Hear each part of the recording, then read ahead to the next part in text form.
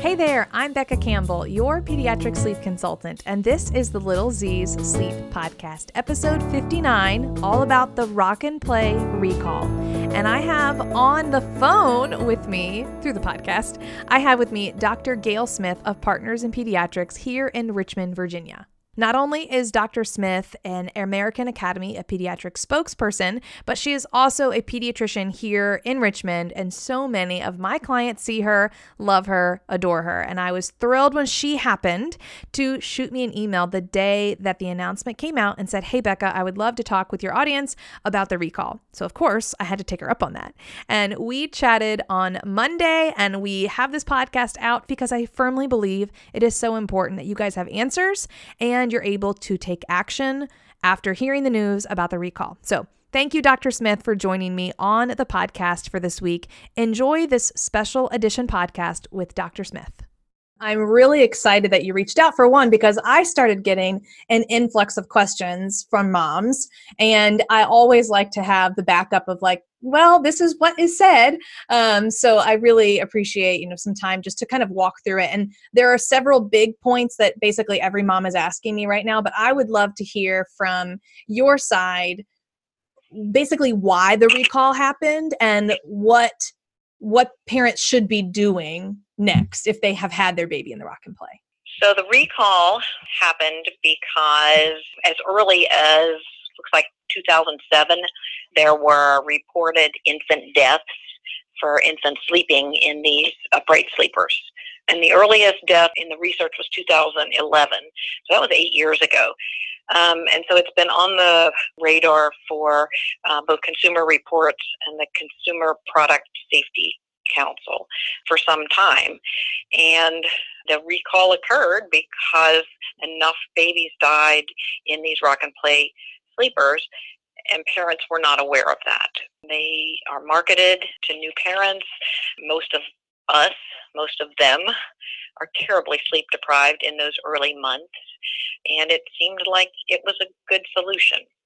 The American Academy of Pediatrics has gone on record and been absolutely firm about their guidelines for safe sleeping, and flat surface is part of what we recommend.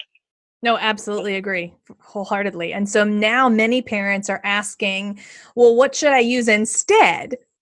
How would you reply to a mom who says that? Well, believe it or not, the recommendations for what you should use instead are the same as they were before the Rock and Play recall. Babies should sleep flat on a firm surface. And I know as a pediatrician, and I know as the mother of 4 really, really lousy baby sleepers, that it seems like that is potentially the worst position to help an infant get good rest. But in fact, with what we know science-wise, it is the safest sleep position. Right. I absolutely agree. And so now I've actually had a couple of parents say that their pediatrician had recommended the Rock and Play due to reflux. So typically when a parent reaches out with a child who has reflux or GERD, they've said, oh, my child has to be on an incline. How would you respond to those parents? Well, that's one of the tougher calls, because the Rock and Play itself, while it's on an incline, is not a firm flat surface. So regardless of the recommendations for babies with reflux, the Rock and Play doesn't qualify as a safe place for those babies to sleep either. Unfortunately, reflux is a commonly tossed around word. So when your baby is in the pediatric gastroenterologist's office with his or her reflux, that's one thing. When your mom group at the park is talking about our refluxy babies, that's something altogether different. Right. Absolutely. No, I like that. And then how about using the Rock and Play as a place to keep baby when mom has something to do? So lots of parents are saying, well, can't I still use it the correct way, having them strapped in while I go cook dinner? I, like every other mom and every other pediatrician, wants a universe that's black and white. And I would start by saying to that mom, of course, you can use a Rock and Play with your infant in it, supervised in your kitchen, cooing and watching you slice tomatoes and chopped potatoes and get dinner ready on the table. I think that because we understand some of the risks of the device, they are being recalled. And if I were that mom, I'd send it back and get my money back and buy something else. Exactly. So are you aware of any product that you would recommend as a replacement of the Rock and Play, specifically used as a positioner to keep baby seated while mom cooks? Are there any products you would recommend instead of the Rock and Play?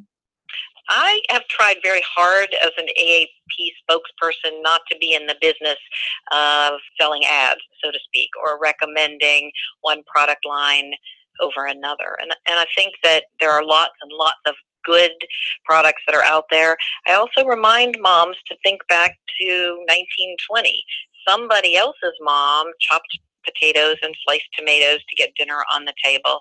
And lots of the things that we take for granted, our gadgets, having been invented in former times.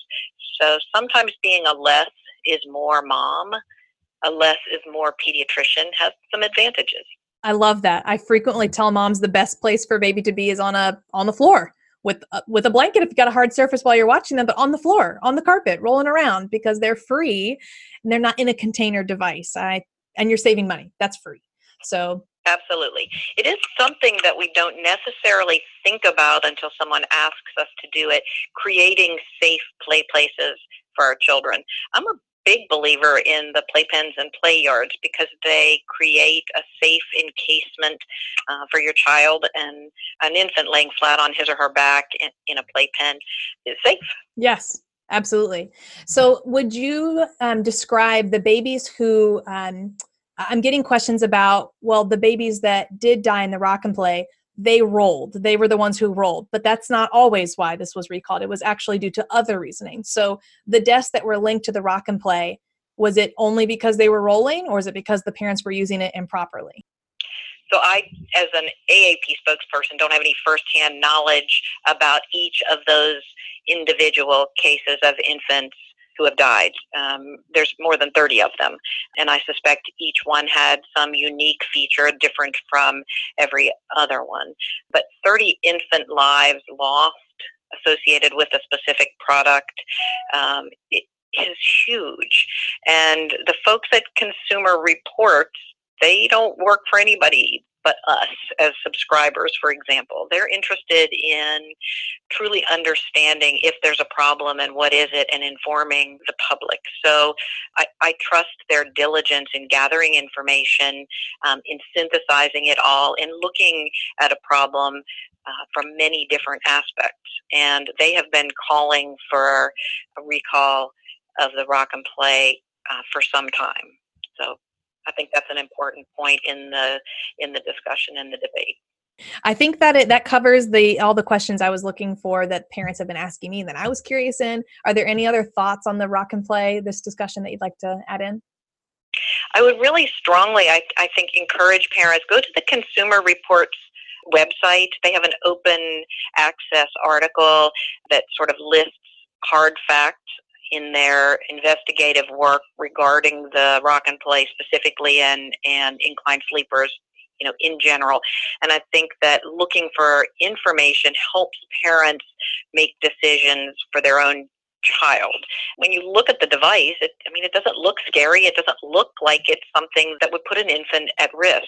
And reading how the infant deaths were investigated, and reading more of the factual information, I think will help parents have the courage to set it aside, or to use it when your infant is awake and you're watching them, if that's your choice and decision. In truth, they outgrow so many of the devices and the gadgets that we have for them fairly quickly, that if Fisher-Price is offering to give you your money back, it might be wise to take them up on the offer and maybe save for college with that rebate money. I love that. That's so great. Well, thank you so much. I appreciate your time. Happy to share it. Thank you, Dr. Smith, for joining me.